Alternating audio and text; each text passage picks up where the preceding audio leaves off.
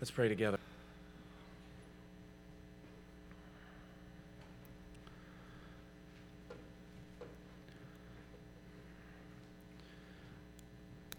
Father, so much depends upon us rightly understanding the passage that's before us. Heaven and hell depend on it. Our relationships with one another depend on it.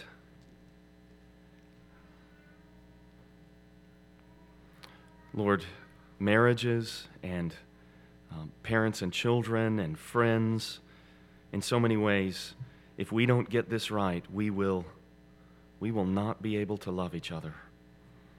And so I pray that you would not only enable us to do that as we understand the passage before us, but also, Lord, I pray that you would cause us to be rightly related to you. Cause us to think rightly about you and your righteousness. Lord, we pray that you do this by the Spirit in the name of Jesus, for your glory, for our joy. Amen. Perhaps you've seen the movie or watched the musical or maybe even read the book, but Victor Hugo's novel, Les Mis, is famous in our culture. And if you don't know the story, the main character is a guy named Jean Valjean who had a sister who had a young child, and because there was a famine and there wasn't work, Jean Valjean stole some bread to feed his sister and the young child. And he was caught, and he was imprisoned, and it was a very long sentence that was given to him. And partway through that sentence, he tried to flee. He tried to break jail. And then his sentence was increased, and he wound up in prison for 19 years. And then when he got out of prison, he was given a paper that marked him as a convict. And because he was marked as a convict, he couldn't get work. And so he jumped parole. He broke parole. And in the process of stealing from a Catholic priest, that priest showed him the grace of the gospel. He forgave him, he mercied him, and he transformed his life. And Jean Valjean, with this new freedom that was given to him because the priest, Jean Valjean was in the act of stealing from him, he was caught again, and the priest acted as though he had given the things that Jean Valjean had stolen. And that experience of gospel-like love transformed Jean Valjean's life, and he became a man who was a hardworking, servant-hearted, others-benefiting, prosperous merchant. He eventually became the mayor of the town. He became such a transformed and good man. And as you read this story or watch it enacted on the television, in the movie, or on the play, you think to yourself, who could hate Jean Valjean? And the answer's right there in the story for you. Because Javert, Inspector Javert, can hate Jean Valjean. And the reason Javert hates Jean Valjean is because Valjean broke the law. He jumped parole. He is guilty. And for that reason, he is hated. Absolutely. Now, I want you to think with me for a moment about Javert. Because what Paul is talking about here in Romans chapter 9, verses 30 through into chapter 10, verse 4. If you've got a Bible with you, if you don't have one, there's one in the pew. I'd encourage you to grab that. If you have one with you, I'd encourage you to open to Romans chapter 9. We're going to look at Romans 9:30 through chapter 10, verse 4. And what Paul is talking about here is really encapsulated in the character of Inspector Javert. And I want to read to you some sort of an analysis of Javert that draws upon things that Victor Hugo, the author of this story, said about him. Javert's misguided and self-destructive pursuit of justice. That's what he's after. He wants justice. He wants righteousness. He wants holiness. But it's misguided and it's self-destructive. It's more tragic than it is villainous. Hugo wrote of him that he's a compound of, He combines respect for authority and hatred of rebellion. And he made these characteristics, respect for authority and hatred of rebellion, he made them almost evil by his exaggeration of them. Do you hear that? You can be, and it's possible. If you know the story, you know Javert he's a bad guy. You don't sympathize with him. Respect for authority and hatred of rebellion can become evil. His life, now, Javert is kind of like a Pharisee. He's kind of like the Jews who rejected Jesus. And if Christians don't embrace righteousness that is by faith alone, if we don't understand the grace of God in the gospel, this is what we can become like Inspector Javert. Listen to this. He's without vices. His life is one of privations, isolation, self-denial, and chastity, never any amusement. He's a legalist. And he's been described as one of the most tragic legalists in Western literature, the consummate legalist. He becomes a police officer, Javert does, because of an irrepressible hatred for that bohemian race to which he belongs. In other words, he doesn't love people. Did you hear that? He hates the bohemian race to which he's a human being. He hates human beings, and he wants to enforce the law. He also has this personal foundation of rectitude, order, and honesty. And Victor Hugo wrote of him, he would have arrested his own father if he escaped from prison. He would have turned his own mother in for breaking parole. And so there's no question that when Valjean has done these things, he's certainly going after him.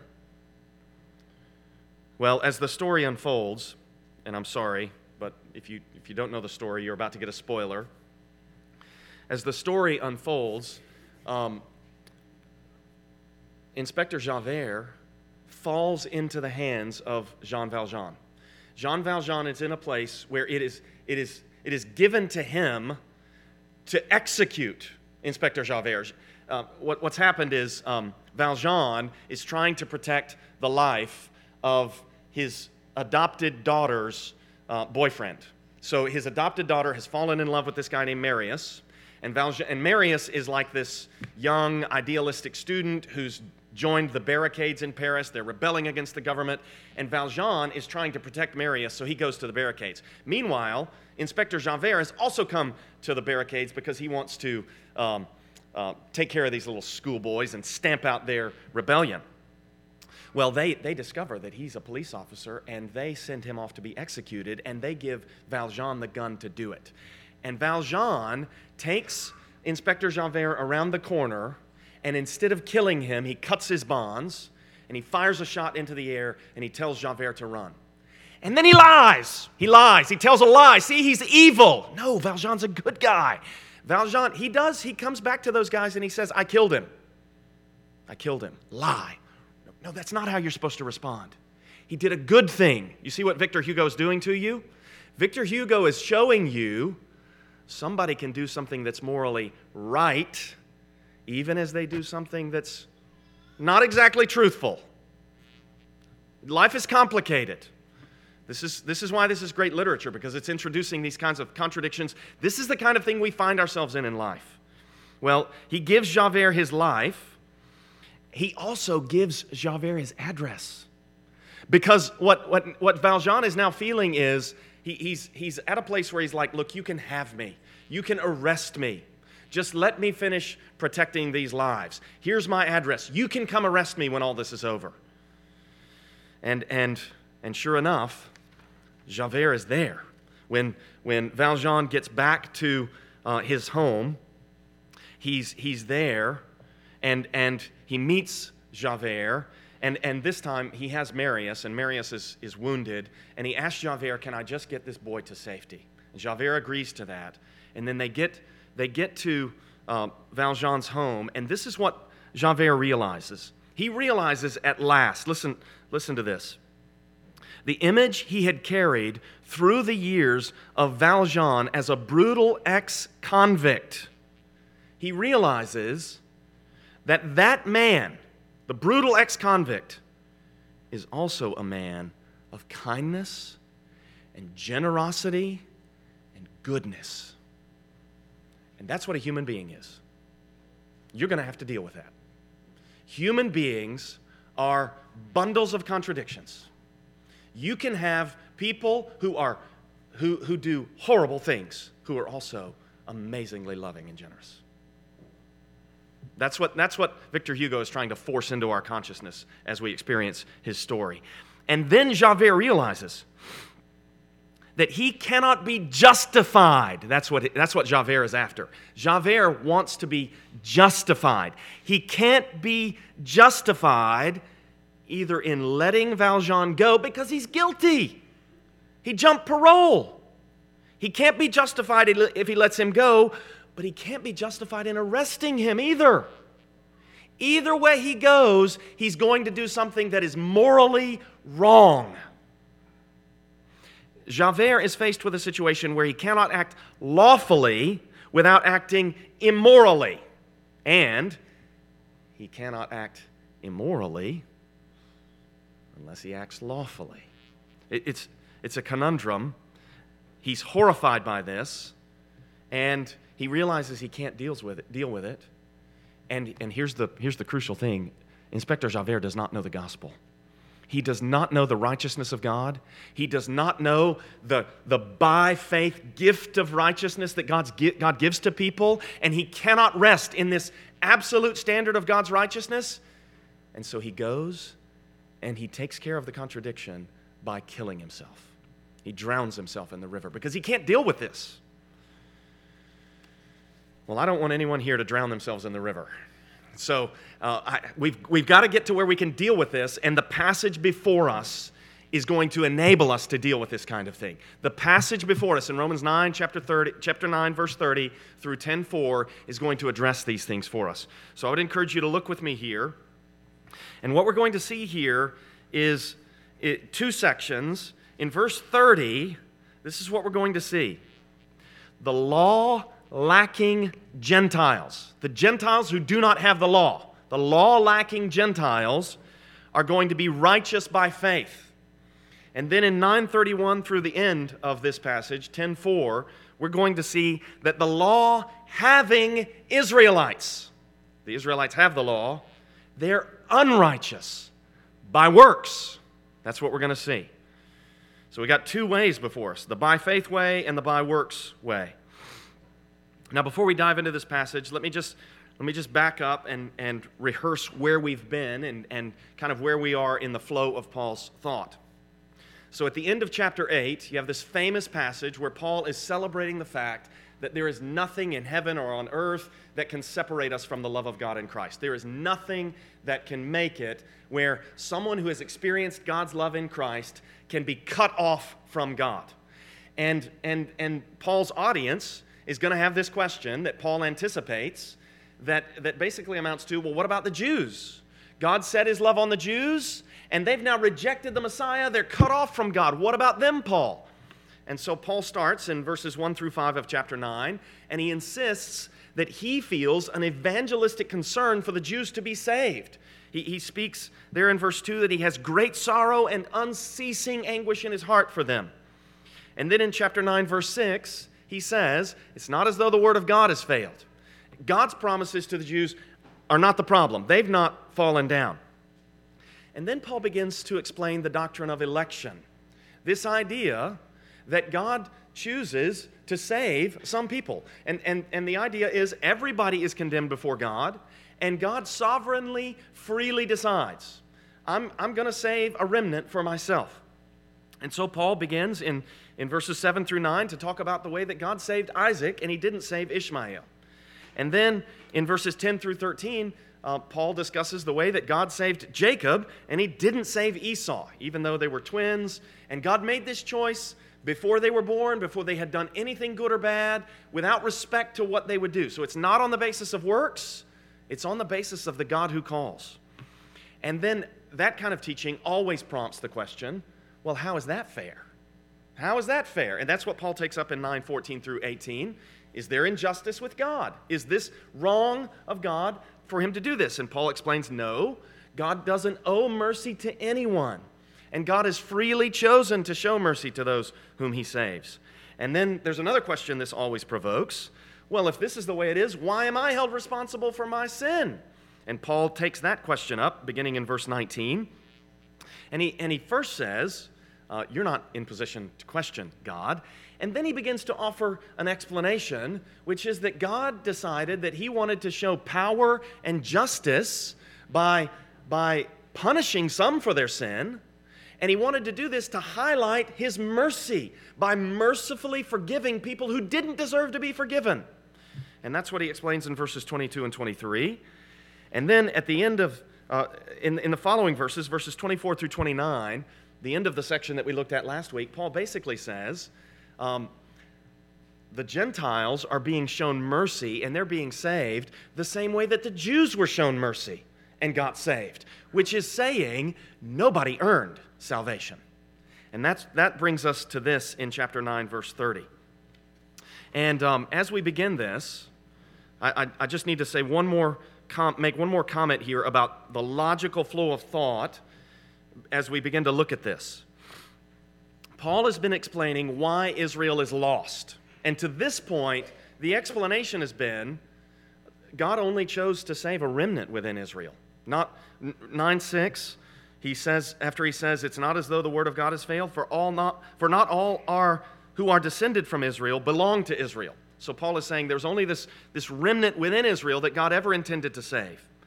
And now what he's going to say is the logical corollary, in other words, the complement, the thing that goes along with the idea that God chooses some, is the idea that God gives these people who he chooses the gift of faith.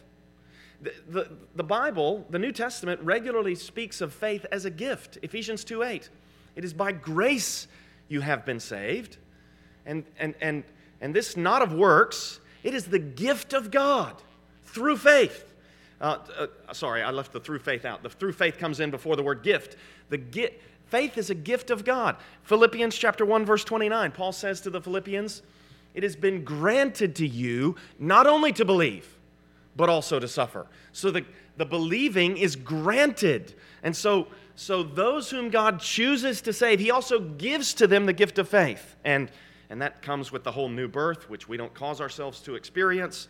So that these ideas go together, that God chooses to make some people experience a new birth and to give them the gift of faith. God chooses to do that. And I think this explains why Paul moves from this discussion of election at the beginning of Romans 9 into this discussion of those who are righteous by faith as opposed to those who seek to be righteous by works. So let's look together at Romans chapter 9, verse 30. Paul writes here, what shall we say then? And this is in response to the idea that the Gentiles got mercy the same way the Jews got mercy. What shall we say then? That Gentiles who did not pursue righteousness have attained it? That is, a righteousness that is by faith? Now he's going to go on to talk about how, in verse 31, Israel pursued that righteousness, but they didn't attain it because they pursued it by works. But let's just sit here for a moment in verse 30 and have Paul teach us about how the Gentiles who did not pursue this righteousness, they have attained it. I think that Paul has in mind, probably, teachings of Jesus like the parable of the laborers in the vineyard. Do you remember that parable? It's a story of a guy that he's got a field that needs to be worked, and he needs to hire some people to work that field. And so at the beginning of the day, he gets some workers, and he agrees with them on a wage that they're going to be paid if they work all day for him. And the day proceeds, and these people are out there laboring away. They're sweating in the sun. They're pouring themselves out, trying to earn this money. And near the end of the day, the guy that owns the field, he sees that there are some people not working, and he sees that there's some work that could be done. So he gets these guys, and he says, hey, listen, the day's almost over, but go work for me, and I'll pay you what you earn. And so they do. And the end of the day comes, and this last group that only worked a short amount of time, They come to the owner, and he pays them what he had agreed to pay those guys at the beginning of the day. In response to which these guys are like, hey, we're going to get paid more now, right? And they're not. And they're offended because these people only worked a little while and they got paid the same amount as we. We worked all day long. That's what's going on right here. The Gentiles who didn't pursue righteousness. They weren't bothered by the Mosaic law. They didn't have a temple. They didn't make any sacrifices. And they got righteous. They attained righteousness. This is offensive to the Jews. How can these Gentiles be justified? They haven't been circumcised. They haven't been to Torah school. They didn't have to learn Hebrew. How can they get justified? How is this fair? Well, look at what it says there. They've attained a righteousness that is by faith. In other words, Paul's talking about what he was talking about back in Romans 4. Remember when he was talking about how Abraham, who was not himself righteous, he got reckoned righteous. God considers him righteous. Why? Because Abraham believed. This is what happens with these Gentiles. So we're going to get more insight into this as we continue through the passage. Let me just give you an application here. If you want to be righteous, there's only one way you're going to be righteous. There's only one way you're going to be righteous, and that is by faith. If you think you're going to be righteous by your works, if you think that you're going to attain a standard of righteousness by your deeds, you don't understand what righteousness is. But Paul is now going to start talking about these people who didn't understand what righteousness is. The Jewish people, Israel, verse 31. He says, Israel, who pursued a law that would lead to righteousness, they did not succeed in reaching that law. Why? Because they did not pursue it by faith, but as if it were based on works. You know what Paul is saying here? He's saying that the people of Israel missed the whole point of the law. They totally and completely whiffed. They were to believe what the Bible said so that they could dwell with God. That's the whole idea of the Old Covenant. The Old Covenant, the idea is the people are sinful, but God is going to take up residence within them in the tabernacle, and then later, once they get the temple built, in the temple. And the whole idea is you have to believe that He's in there and that He's holy. And you have to believe that if I come into contact with Him in my sinful state, His holiness is going to break out against me and kill me. And so what I have to do is I have to avoid sin. And if I do sin, or if I become unclean through contact with the consequences of sin, which is death, then I need to offer sacrifices to make it where I'm clean, to make it where His holiness is not threatening me. So you have to believe He's in there, in the Holy of Holies, and then you have to believe these words that Moses has said to you, that this is actually going to do it. It's actually going to make me clean if I kill this animal and pour out the blood on the altar. It's actually going to work. And belief is the only thing that's going to make it where you're willing to take a very expensive animal and go kill it and then burn the whole thing on the altar. Belief is the only thing that's going to motivate you to do that. Belief is the only thing that's going to motivate you if you come into contact with uncleanness of some kind, and the law regulates that you have to go outside the camp for 7 days. Well, that's not going to be a pleasant, comfortable experience. You're only going to do that if you believe the Word. And they totally missed it. They thought this is all about a standard of righteousness for us. This is all about a set of rules that if we keep them, we'll be righteous. And they totally missed that the rules and the laws were about God and about them being near God and able to remain in His presence. Instead of understanding that this was about God, they thought they were being given an ancient self-help manual. They thought the law was a righteousness maker. We're going to make ourselves righteous. No, that's not the point. The point is for you to dwell with God. God wanted to give them a gift, Himself. They wanted to earn the gift. You ever been in that kind of experience? Somebody wants to give you something, And you think, oh, let me pay you for this. No, you don't understand. It's not about payment. I'm doing this because I love you. Last week I talked about our dog, and people didn't like it. People didn't like what I said about the dog. I'm going to try it again, okay? Something about the dog. That dog cannot earn my favor. That dog cannot intrigue my intelligence through his conversation. He cannot obey in such a... No, if that dog's going to be in my favor, I have to bestow my favor on that dog. I have to decide, I'm going to love that dog. I'm going to make sacrifices for that dog. I'm going to care for that dog. This has to come out of me. And if he thinks he's earned it, he is totally and completely mistaken, because he does not even begin to intrigue me with his conversation. Boof, boof. No, that's not how it works. It's the same way with us and God. We're never going to earn his favor. We are never going to do something that surprises him. We're never going to give him a new thought. We can only be in his favor if he decides to bestow his favor upon us. And this is what he did for Israel, and they thought, oh, we got to earn his favor. They just completely and totally missed it. Look at verse 31. Israel, who pursued a law that would lead to righteousness. It would lead to a place where they were right with God. But they did not succeed in reaching that law. Why? Verse 32. Because they did not pursue it by faith. They weren't believing. They pursued it as if it were based on works. They thought it was about what they did. And then in addition to this, here's another component of this in verse 32 at the end. They stumbled over the stumbling stone.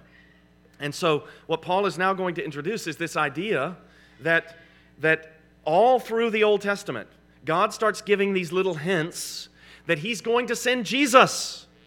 And what Paul is talking about here is the way that when Jesus came, they stumbled over him. They didn't like him. They thought he wasn't good enough. I asked that question a minute ago. Who could hate Jean Valjean? Who could hate Jesus? Well, the Pharisees could. Couldn't they? And the legalists can. Jesus is the stumbling block. Here Paul quotes Isaiah chapter 28, the passage that was read earlier in the worship service.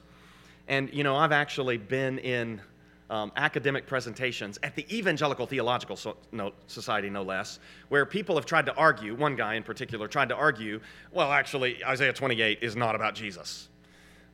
Sorry, doctor, I won't say his name. I don't care where your PhD is from. I don't care that you have a prestigious post at Wheaton College. If the Apostle Paul says it's about Jesus, it's about Jesus, okay? And then if we examine the context, we see that, lo and behold, there are aspects of the context of Isaiah 28 that this guy is just not paying attention to at all. So in the context of Isaiah 28, Isaiah is denouncing the leadership of Israel. And then he's talking about this stone that he's going to set in Zion that's going to be a stumbling stone. Well, Zion, all across Isaiah, is all about David. It's about the future king from David. So you're telling me that in this passage where he's denouncing the corrupt leaders who are getting themselves drunk and exploiting the people, and then he starts talking about this stone that he's going to put in Zion, he's not talking about the future king from David's line? I'm sorry, not only have you rejected the authority of the Apostle Paul, you're also a terrible reader. Sorry for that little digression. Paul says here that they've stumbled over the stumbling stone. As it is written, verse 33, behold, I am laying in Zion, here he's quoting Isaiah 28, a stone of stumbling and a rock of offense, and whoever believes in him, that's the stone, Jesus. Whoever believes in him will not be put to shame. And what's happened is the people of Israel, they've stumbled over him. And Paul is saying the Gentiles have believed in him, and the Gentiles are not going to be put to shame. Salvation only comes by trusting him. Look at verse 33 there. Whoever believes in him. If you're here this morning and you're not a Christian, don't be troubled by this stuff that I've talked about, election and the gift of faith. You just need to think about this. Do I find Jesus to be trustworthy? I would encourage you to just open the New Testament and start reading the Gospels. Start reading Matthew, Mark, Luke, or John, and you just keep asking yourself the question, do I think this guy is trustworthy? Is this guy worthy of my confidence? And I think what has happened to us will happen to you. You'll find there's nobody more compelling than him. There's nobody that more deserves my trust than Jesus. And whoever believes in him will not be put to shame. If you're here this morning and you're not a believer, we want you to trust Jesus. And that's what Paul goes on to say. Look at 10:1. He says, brothers, and it's kind of like he's back to this evangelistic burden that he feels for the Jewish people that he had talked about in 9:1-5. Brothers, my heart's desire and prayer to God for them is that they may be saved. Application point.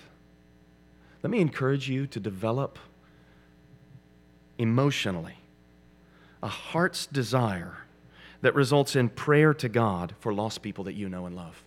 When we were in Romans 9:1-5, we talked about how probably the kinsmen according to the flesh are Paul's aunts and uncles and cousins and maybe his mom and his dad and maybe his nieces and nephews and these people that are his sphere of life. And his heart's desire and prayer to God for them is that they may be saved. This is what we want to feel. We want to feel what Paul feels. So let me urge you to cultivate that. And then he goes on in verse 2.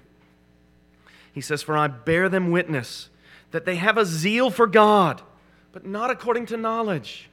Their zeal for God has them trying so hard to keep the law, but they're not doing it according to knowledge. They're not doing it informed by the teaching of the gospel. He explains in verse 3, for being ignorant of the righteousness of God and seeking to establish their own. There it is. If you think you can establish your own righteousness, you are ignorant of the righteousness of God. If you think that the people in this church can establish their own righteousness, you don't understand the righteousness of God. If you try to hold other Christians to an absolute standard of perfection and holiness, you're only going to drive yourself and them crazy. You don't understand the righteousness of that standard cannot be reached by a human being. Being ignorant of the righteousness of God and seeking to establish their own, they did not submit to God's righteousness. So there's several errors here. One, they don't see how holy God is. Two, they are not submitted to the holiness of God. And then third, they've set themselves up as the standard, seeking to establish their own righteousness. Tim Keller gives a series in this book, Center Church. He gives a series of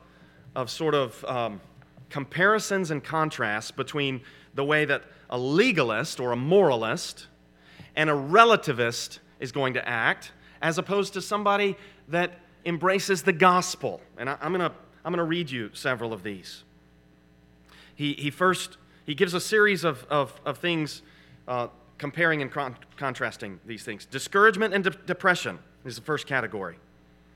The moralist says to somebody that's discouraged or depressed, you're breaking the rules. This is what the legalist says. You're breaking the rules. You need to repent. The relativist, on the other hand, says, just love and accept yourselves. There are no rules. Don't worry about it. The gospel, this is, now I'm reading from Tim Keller. If you think this is oversimplified, you can take it up with him, okay? The gospel will lead us to examine ourselves and say, now, sorry, I started in the middle of a sentence. Let me go back and start at the beginning of the sentence. He says, assuming the depression has no physiological base, the gospel will lead us to examine ourselves and say, something in my life has become more important than God, a pseudo-savior, a form of works righteousness. And the gospel will lead us to embrace repentance and not merely set our will against superficialities. And then he talks about love and relationships. The moralist is going to be so traumatized by criticism. The relativist is going to say, well, relationships, this is just about mutual benefit and there really aren't standards and so forth. The gospel leads us to do neither, Keller writes. He says, we selflessly sacrifice and commit, but not out of a need to convince ourselves or others that we are acceptable. We can love a person enough to confront, yet stay with the person even when it does not benefit us. And then he talks about sexuality. And this is what he says about human sexuality. The moralist, I'm quoting here, the moralist tends to see sex as dirty, or at least as a dangerous impulse that leads constantly to sin. The relativist sees sex as merely a biological and physical appetite. The gospel shows us that sexuality is supposed to reflect the self-giving of Christ. He gave himself completely, without conditions. Consequently, we are not to seek intimacy while holding back the rest of ourselves. If we give ourselves sexually, we are also to give ourselves legally, socially, personally. Sex is to be shared only in a totally committed, permanent relationship of marriage. And he goes on to talk about the way this affects our families, it affects race and culture, it affects witnessing, it affects our approach to human authority, guilt and self-image. And over again, the gospel has this transforming power. If we're going to have good relationships, it's going to be because of the gospel. Keller says this: most of our problems in life come from a lack of proper orientation to the gospel. Pathologies in the church and sinful patterns in our individual lives ultimately stem from a failure to think through the deep implications of the gospel. He says, if we are saved by grace alone, this salvation is a constant source of amazed delight. Nothing is mundane or matter-of-fact about our lives. It's a miracle we are Christians. And the gospel, which creates bold humility, should give us a far deeper sense of humor and joy. So the law-lacking Gentiles are righteous by faith. The law-having Israelites are unrighteous by works. And look at how Paul concludes this in verse 4. He says, for Christ is the end of the law for righteousness to everyone who believes. Christ is the end of the law for righteousness to everyone who believes. You know, Deuteronomy 6 exhorts us, fathers particularly, to, one way to translate, it says teach the Scriptures diligently to your children. One way to translate it would be repeat the Scriptures constantly to your children, and then to talk about them. This is an easy verse to memorize. It's really short. Christ is the end of the law for righteousness to everyone who believes. And then you can take that law and just repeat it over and over, and then you can start talking about it. And I think we ought to ask questions like, what does the word end mean here? What does the word end mean here? Christ is the end of the law. I think it has several layers of meaning. One layer of meaning, I think, goes like this. If let's say Jesus were to walk by as Moses is preaching Deuteronomy, and if the people of Israel were to be able to interact with Jesus, I think Moses could say to them, this is what I'm talking about. I want you to live like this. This is what life looks like in obedience to the law. So Christ is the end of the law in the sense that he's what the law is trying to bring about in the people of Israel. God wanted them to live like Jesus lives, fully committed to God, fully ready to lay down his life for others. Love the Lord your God with all your heart, with all your soul, with all your might. Love your neighbor as yourself. That's Jesus. He's the embodiment of life according to the law. This is what keeping the commandments looks like. Also, if Moses were to say, all right, look, I'm making all these promises about this future Redeemer. And then if he had a timeline, which he didn't have a timeline, but if he had a timeline and he's back there in 1446 BC, and he could see how many years it was going to be until probably in 4 or 6 BC, somewhere through there, when Jesus was born, and if he could have said, this guy that I'm promising, this future Redeemer, he's going to be born then. That's another sense in which Christ is the end of the law for righteousness. He's the one promised all through the law. He lives out the law. He's the one whom the law promises.